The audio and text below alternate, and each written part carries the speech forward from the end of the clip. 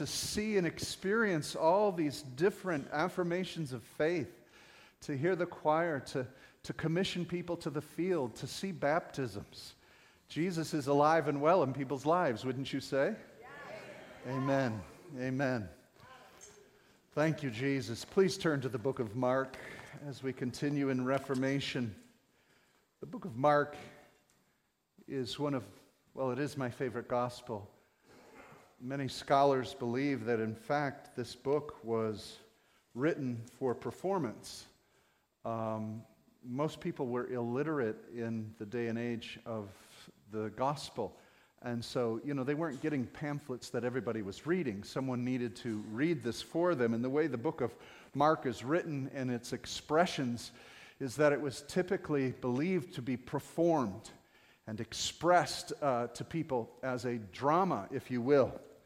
What I want you to do is understand that the book of Mark was written by Mark, John Mark, from the memoirs of Peter. And so this is Peter's gospel, and it's Peter's expression of what it means to be a disciple of the Lord Jesus Christ. And I'm going to just briefly take you through the Gospel of Mark, chapter by chapter, story by story, to understand what Jesus is expressing his disciples to accomplish, what he's teaching us to do. So I'm speaking to you as leaders and followers of the Lord Jesus Christ with the expectation that any rabbi is teaching his students how to act, talk, and perform what he does. That's the whole point of being a disciple of a rabbi. You are followers of the Lord Jesus Christ, so everything he's expressed in this book is to be manifest in our lives too. And so let's make this an experience this morning and begin to comprehend what we're to be according to Peter's gospel and the expression of Jesus in our lives. Mark 1:1, this is the beginning of the gospel, or the good news of Jesus Christ, the Son of God. Now, the reason Peter declares that in the first sentence, Mark writes that down, because how many of you know that was Peter's declaration? Who do men say that I am? Peter's going to repeat that the rest of his life. He's going to make that his declaration. Thou art the Christ, the Son of the living God. Jesus said, flesh and blood didn't reveal that to you, Peter. The Father did. And so that's what Peter is starting, and that's what Mark is making sure everybody understands. Jesus is the Son of God. And that's what should be on our lips as well, that we are following not just a good teacher, we're not following just a Jewish rabbi, we're not following a historical figure, we're following God in the flesh, Emmanuel, Jesus, the Son of God. Amen? And that he dwells in us. Verse 7 of chapter 1 says this, follow me and I will make you fishers of men. So the first thing that God's going to do is reform your identity. He's taking you from what your occupation was and what your identity is. And what's beautiful about it is he's transforming it into purposes for the kingdom.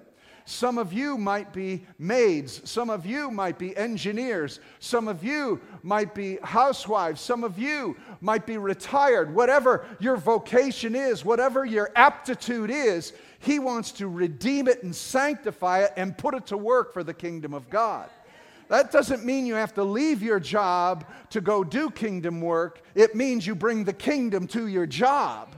And you bring that into your expression. When he looked at Peter and said, hey, you're a fisherman, he said, you're done fishing fish. But use your expertise on how to draw in and how to bring in the net and bring those to Christ. I'm going to make you a fisher for men.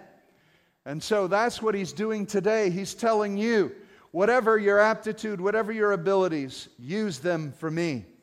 Go and likewise now, go and do. Jesus was a fisher of men, and he was calling them as leaders to go and do likewise.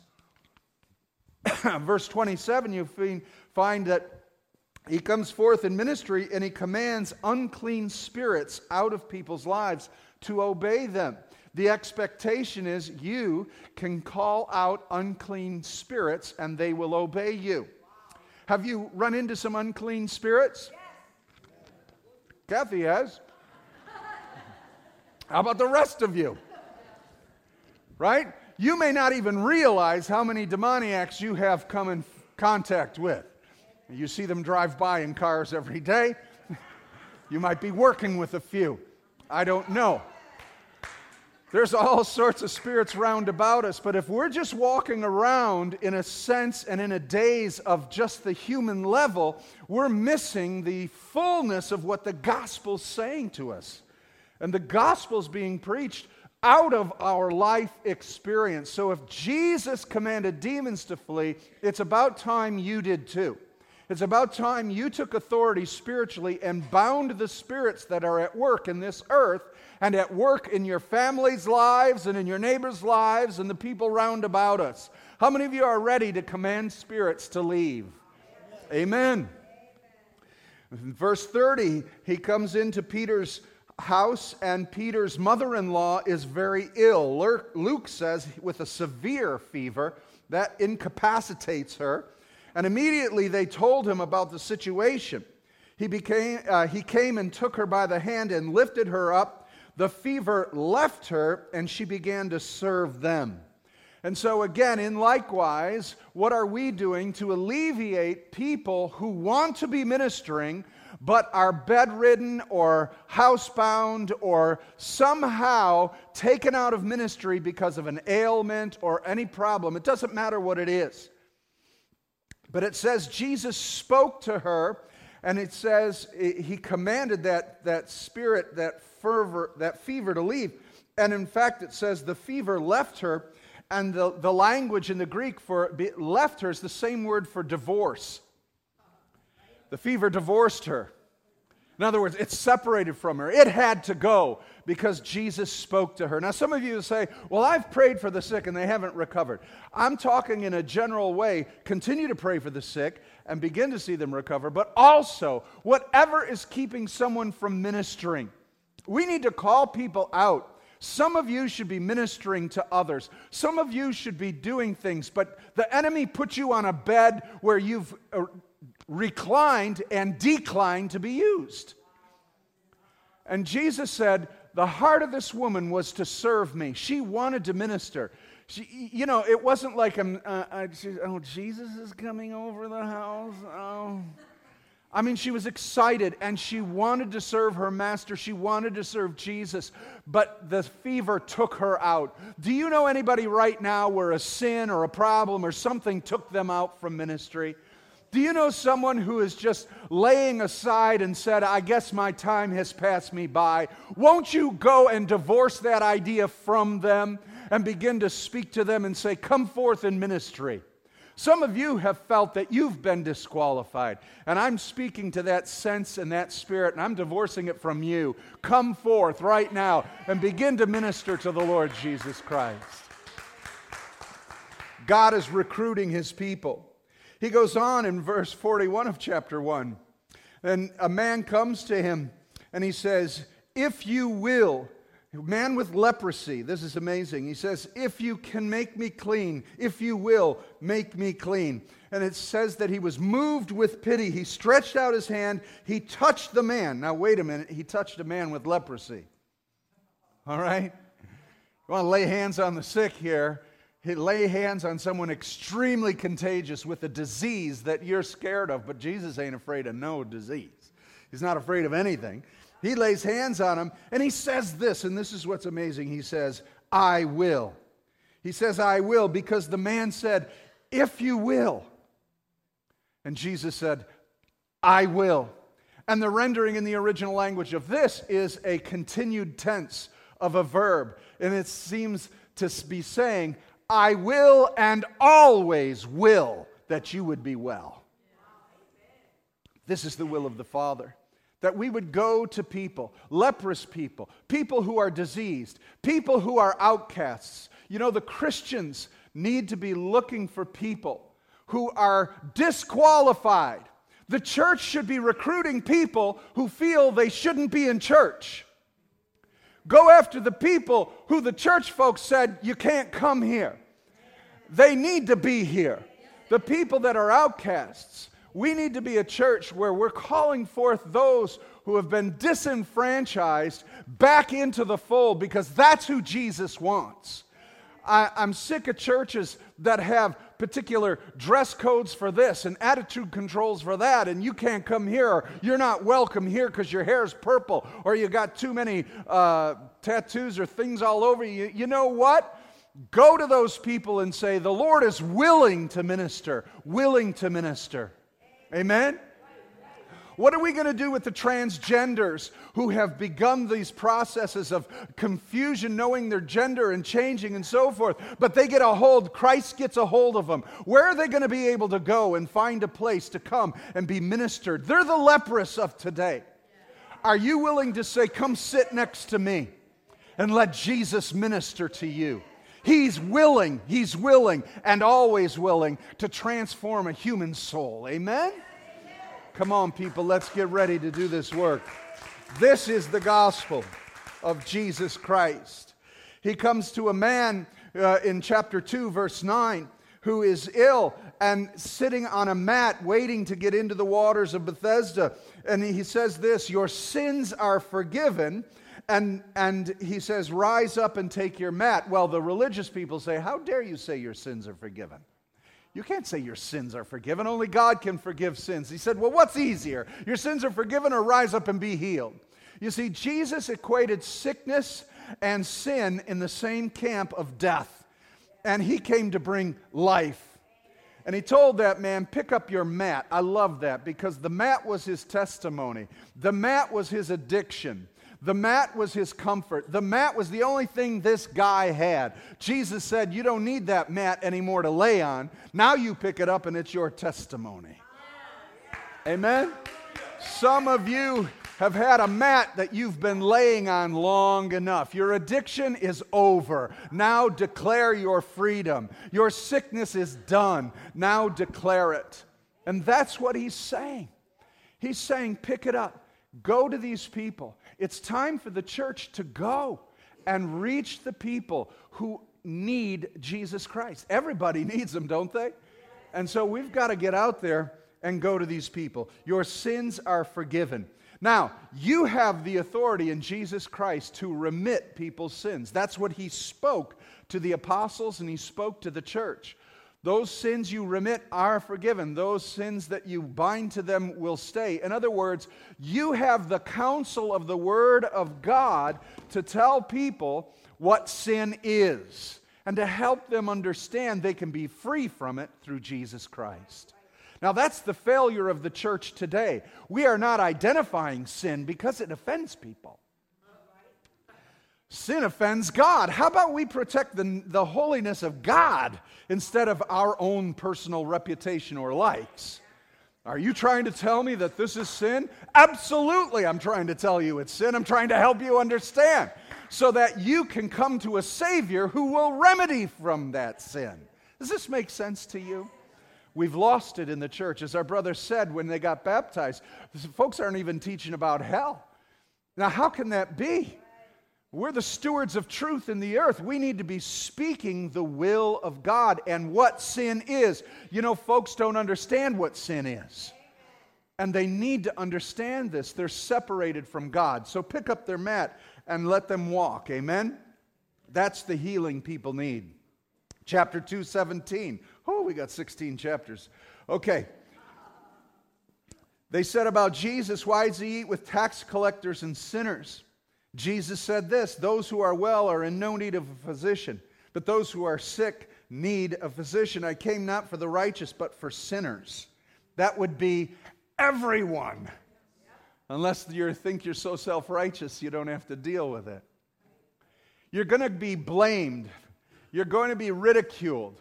You're going to be said that you're a Jesus freak, that you believe in myths and you believe in stupid ideologies, instead of being intellectual and understanding science. Science is a code word for God. It's just a different idol. If you hear people talk about science, they talk about it as a person. You need to understand science. Science answers everything. How can science answer anything? It is a study. It makes no sense that it answers anything. People use science to figure things out. All right, anyway. But what we have to understand here, folks, is that you're going to be ridiculed. But you know what? Don't let that stop you. Jesus told his apostles that when you're going, if they won't accept you, shake the dust off your feet and move on. There's more people to be saved. Amen? So their opinion of you means nothing, because in the end, it's an opinion of the gospel. And so please, leaders, that's who I'm addressing here this morning. All of you as leaders, kingdom leaders, go forth and don't worry of what people are going to say about you. He goes on in 2:27, and he says that the Sabbath was made for man, not man for the Sabbath. So the Son of Man is Lord even of the Sabbath. Jesus is our Sabbath rest. Our peace is found in Christ. The letter kills, but the Spirit gives life. Jesus was able to separate out from the law and the religious practices that the Jews began to use as the effort to be saved, forgetting the God who gave them those rituals and ideas. And they represented life in Jehovah, but they preferred the letter instead of the Spirit. How about you? Have we just become a religious people? Have we just come so that Sundays when we get together and we feel like we did our duty to God? Is church just a matter of formality to us? Or is this where we come to meet the living God? Is this where we come as ambassadors of the kingdom to make declarations in the earth? When we leave here, we'll say we have accomplished much, because in worship we began to release the praise of God. We began to bind Satan. We began to speak the decrees of the Lord's will. And today, the earth is different from this morning, because the assembly and the council of the ambassadors of the kingdom met and made decrees into this atmosphere. Amen? So make some decrees this morning. Claim your lost loved ones. Claim for people to be restored and changed. It says in chapter 3, verse 5, a man had a withered hand. He said, stretch forth your hand. He stretched it, and he restored it. You see, what is happening here is Mark is writing all these stories that Peter expressed of what the gospel can do in people's lives. The gospel is the presence of Jesus. That's what we contain, the presence of Jesus. So if you see someone with a withered hand, now what does that mean? Literally, yes, physical healing, of course, but what else? What about someone's reach has become withered? What about someone's life has become paralyzed? What about someone who's quit or life has quit on them? Can you reach forth your hand and pick them up? Can you touch the withered part of someone's life and speak life to it, people? Amen? Do you know someone who is just withered, shrinking, and dying? Do you know someone who's apathetic? Do you know someone who's just quit? Well, come on. Write their name down, begin praying, and go speak life to them. We can change people's lives. We're acting as if this is some religious thing that you come and learn. It's not something you come and learn. This is something you live and do. I should have had a much bigger amen on that. Are you stunned? Are you with me? Because I'm not feeling it. You should be excited. I'm talking about you. I'm spitting a lot too, but that's all right. With these bright lights, do you see all the spit coming out? No? There's a lot. Sorry about that. I baptize you in the name of Jesus. No, you got to get this, man. I'm talking about you. I'm talking about you. I'm talking about you. I am describing to you what Peter said. This is what my Messiah taught me, and I am now apostolically teaching you. He had no comprehension that this was going to go for 2,000 years to train up generation after generation of disciples of the Lord Jesus Christ. You see a withered hand, you go to that withered hand. Amen? Amen. They came, it says in 3:14, he appointed the 12 and named them apostles. That means sent ones, so that they might be with him and might send them out to preach and have authority over demons. Do you remember in the book of Acts, when the Pharisees saw them, they said, "Oh my, these are those who were with Christ and have turned this world upside down." You know what? The devil's turned this world upside down. He's turned this country upside down. Don't you think it's about time we turned it upside down? Amen. Amen. Well, I'm explaining to you the authority you have. In chapter 3:33, they came and said, "Jesus, excuse us, your mother and your brothers are here, and they want to talk to you." I think you're in trouble. Jesus said, "Hey, who's my mother and who are my brothers?" He said, "These are my brothers and my mother, anyone who will hear and do my will." He changed family dynamic. He said that, "Oh yeah, Mary's my mother. Yeah, these are my brothers. These lunkheads don't even know who I am." That's the Greek for that. Later, he had to go appear to James, and James at that point figured it out. But he had to tell them, he had to split ties with what is family for what is kingdom. How about some of you this morning?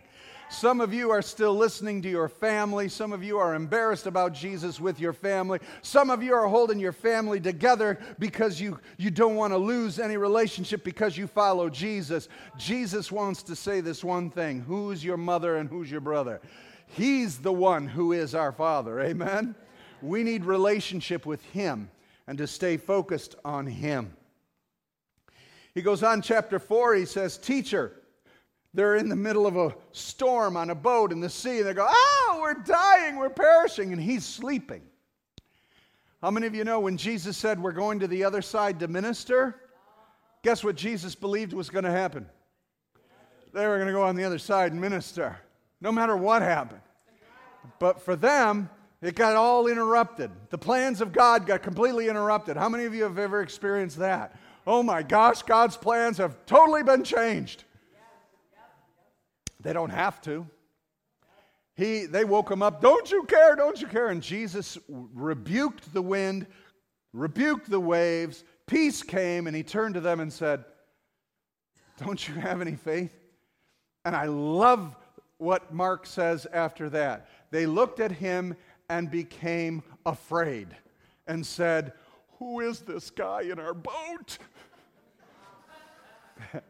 That's a good holy fear. That when you realize that no matter what life can throw at you, He is more ferocious and more fearful as a holy God. Amen? He's got power over the wind and the waves. He's got power over any situation.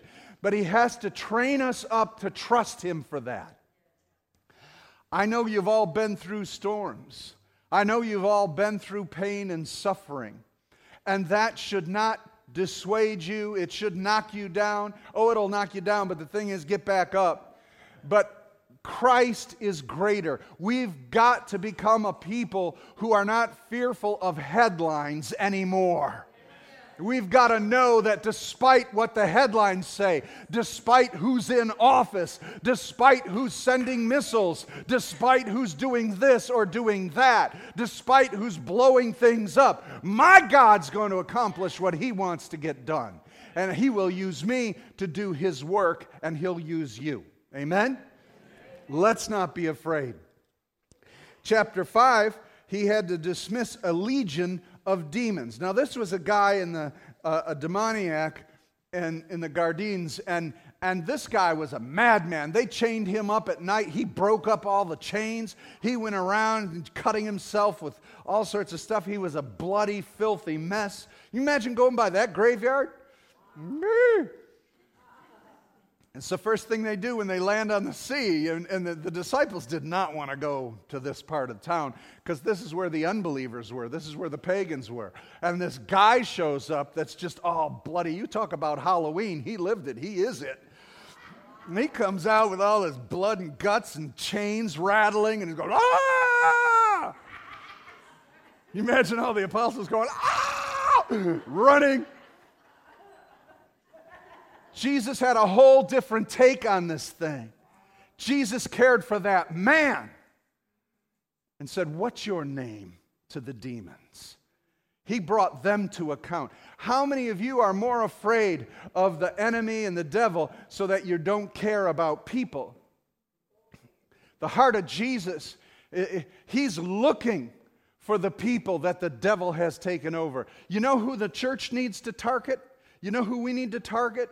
We need to target in prayer and in ministry the radical Muslim groups of people. Oh, no, Pastor, they're bad. Run from them. Call them. Kill them. They're people who are bound by legions of demons. Where should the Christians be? Praying for those people and seeing them released from false religion and demoniacs. Amen? We've become a bunch of wimps. And we've become a bunch of people who are controlled by political machines in this country. You get most of your cues from the evening news instead of this Word of God.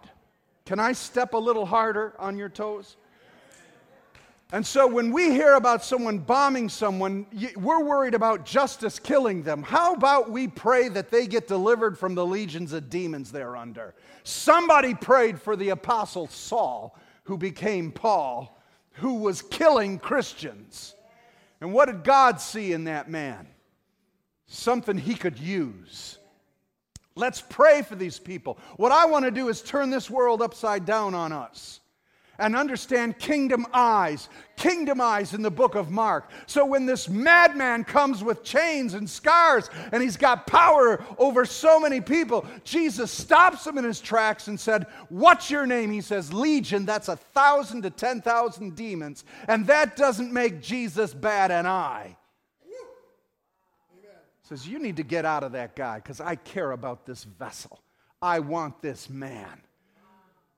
And so I don't understand all in the plan. It's interesting, but he casts them out into a herd of pigs. And the pigs don't even want him. So the pigs go commit suicide, run off the edge. This man is completely and drastically changed. Do you believe the gospel can do that? No, I'm just, stop fooling around. Do you believe that the gospel can do this? Then we need to be the people that are doing something about this world. We need to be the people who see a problem and bring Jesus into it. We represent Him. And when we get shouted down or when we get accused, we bind the demons and we say, "Come out of that man in Jesus' name." We need to be a bold people. "Well, Pastor, I can't do it." Hey, look at, none of these guys could. But with Jesus in you, you're going to be surprised at what can get done. Amen? Chapter 5, 21. Oh, I got to be done in a minute. Woman with an issue of blood. She tried every doctor, every remedy, every hospital, everything, but she got to Jesus. Isn't it interesting? She had to claw her way to Him. She was unclean because of the blood on her. If she touched anybody, they'd become unclean. They don't want to see this woman. They don't want to be near her. She had to come from the back of the crowd so that no one would see her coming, right? And so she made her way to Jesus, and by touching Him, He made her clean by her faith, by touching the hem of His garment. There are a lot of unclean people. Do you notice something in this Bible that so far that I've told you about? Everybody that's come to Jesus is an outcast, unclean, filthy, and the religious people want nothing to do with them. That's where the church is, on the front lines. That's the apostolic church. That's a church that has a message of the gospel, that is not afraid of sin, not afraid of demons, not afraid of filth, not afraid of outcasts, not afraid of deranged people, but coming with a gospel message that will help those who need it most. That's the gospel of Jesus Christ. Amen? Listen, when you come into this church, we're building a church that when you come in, this is the island of misfit toys. This is the place where everybody's been discarded, but you've been found by the Master, Jesus Christ. Amen? Amen. It is not our goal to make you all dress the same, look the same, and act the same. The only similarity we have is we look like Jesus. We're beginning to act and talk like Jesus. But you may dress like the people you're reaching. We're trying to conform everybody to an American Western image, and I don't read it in here. The only image we conform is to Jesus Christ, and we don't do it, He does it, right? We catch the fish, He cleans them. Now, he went on and he healed Jairus' daughter. I love this, and I'll be done. I guess I got a sermon for next week too. I'm still at chapter 5. I thought I would actually breeze through this, but I'm sorry. Once I got started, I couldn't stop. On the way, you see, he was on the way to heal Jairus' daughter who was dying. And on the way, a woman with an issue of blood came and got healed as well. You know what I love about that? Then they said, oh, you took too much time with this lady, because he stopped and said, hey, who touched me? Right? And Peter says, what do you mean who touched you? Everybody touched you. Not like this. I wonder if that could be said this morning. During praise and worship, Jesus got up and said, hey, who touched me? Wait a minute, we have a whole congregation praising you, Lord. Did you touch him today? Was it about reaching him? Or did you tolerate worship? You see what I'm saying? Come on. Now he stopped. He wanted to talk to this girl. He wanted to talk to this woman. He wanted to assure her it was because of your faith. And you got to understand what faith is. I'm sorry, I'm going to take a few extra minutes. You got to understand what faith is. Faith isn't the Wizard of Oz faith. I wish I was well. I wish I was well. I wish I was well. That's what we've made faith. A wish, wish, wish. No.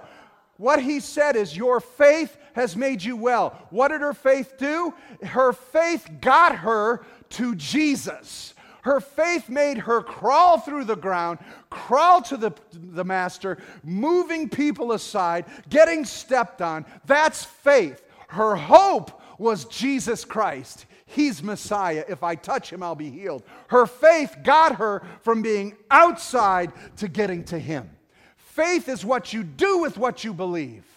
Not just hard believing, it's doing something with it. And this gospel is commanding us to be apostolic and do something with what you have learned. And what we have learned as a people is enough to save this community, to save this state, to save this nation. We got enough people right here to start a revolution of the kingdom of God. Amen? Are you with me? All right. My point is this, that as Jesus was on his way to heal Jairus' daughter, he stopped. They said, she's dead. Forget about it. Stay home. He says, no. It ain't over till I say it's over. And he went there and he told all the unbelieving people, get out. And he went in. They laughed at him. And he went in and said, little girl, get up. The voice of God speaking to a dead person. Amen? Now, what I love about this is, with Jesus, anybody, anytime, any interruption, he will attend to. Don't you love that? How many of you are trying to accomplish something and you get all sorts of things coming in and distracting you and coming and bothering you? You know what? Let them all come. They're just going to touch Jesus. If they're touching you, they're touching Jesus. On the way to go heal, someone touched him. Healed. How about you? On the way to work, how about God puts a thought in your mind and you pray for them? Healed. How about you go into work and what you planned to get done, you couldn't get done because people keep interrupting you. And instead of you getting upset with people interrupting you, you say, in Jesus' name. And you just, wherever you are, whatever you're doing, you are just giving out Jesus to everybody. So saturated, so full. And guess what? You don't even have to feel like it. I'm sick of Pentecostals having to feel like it. Right? We all got to, I'm not prayed up enough. It don't matter. You got them in you. Just give them away. You don't have to feel like it. You could be a grouch. Give Jesus away. He doesn't work because you have to be at a certain chemical level. I have to have a certain faith level. No, you don't. Just give Jesus out. All of you right here. Is anybody saved in this house? Who's saved? Then you carry Jesus. And if you carry Jesus, give him away. Just start giving him away. If you feel happy, if you feel sad, if you feel like it, if you don't feel like it, you carry him. Give him out. That just means you'll either participate in it or you won't, but he'll just keep doing it. Is that okay? Let's bow our heads and pray. Jesus, you're doing something. You want a people, Lord God, who are so available to do the gospel work. God, what we have done to this thing, we've mutilated your gospel. It is so easy, and it is so apparent, and you want it so available to everybody.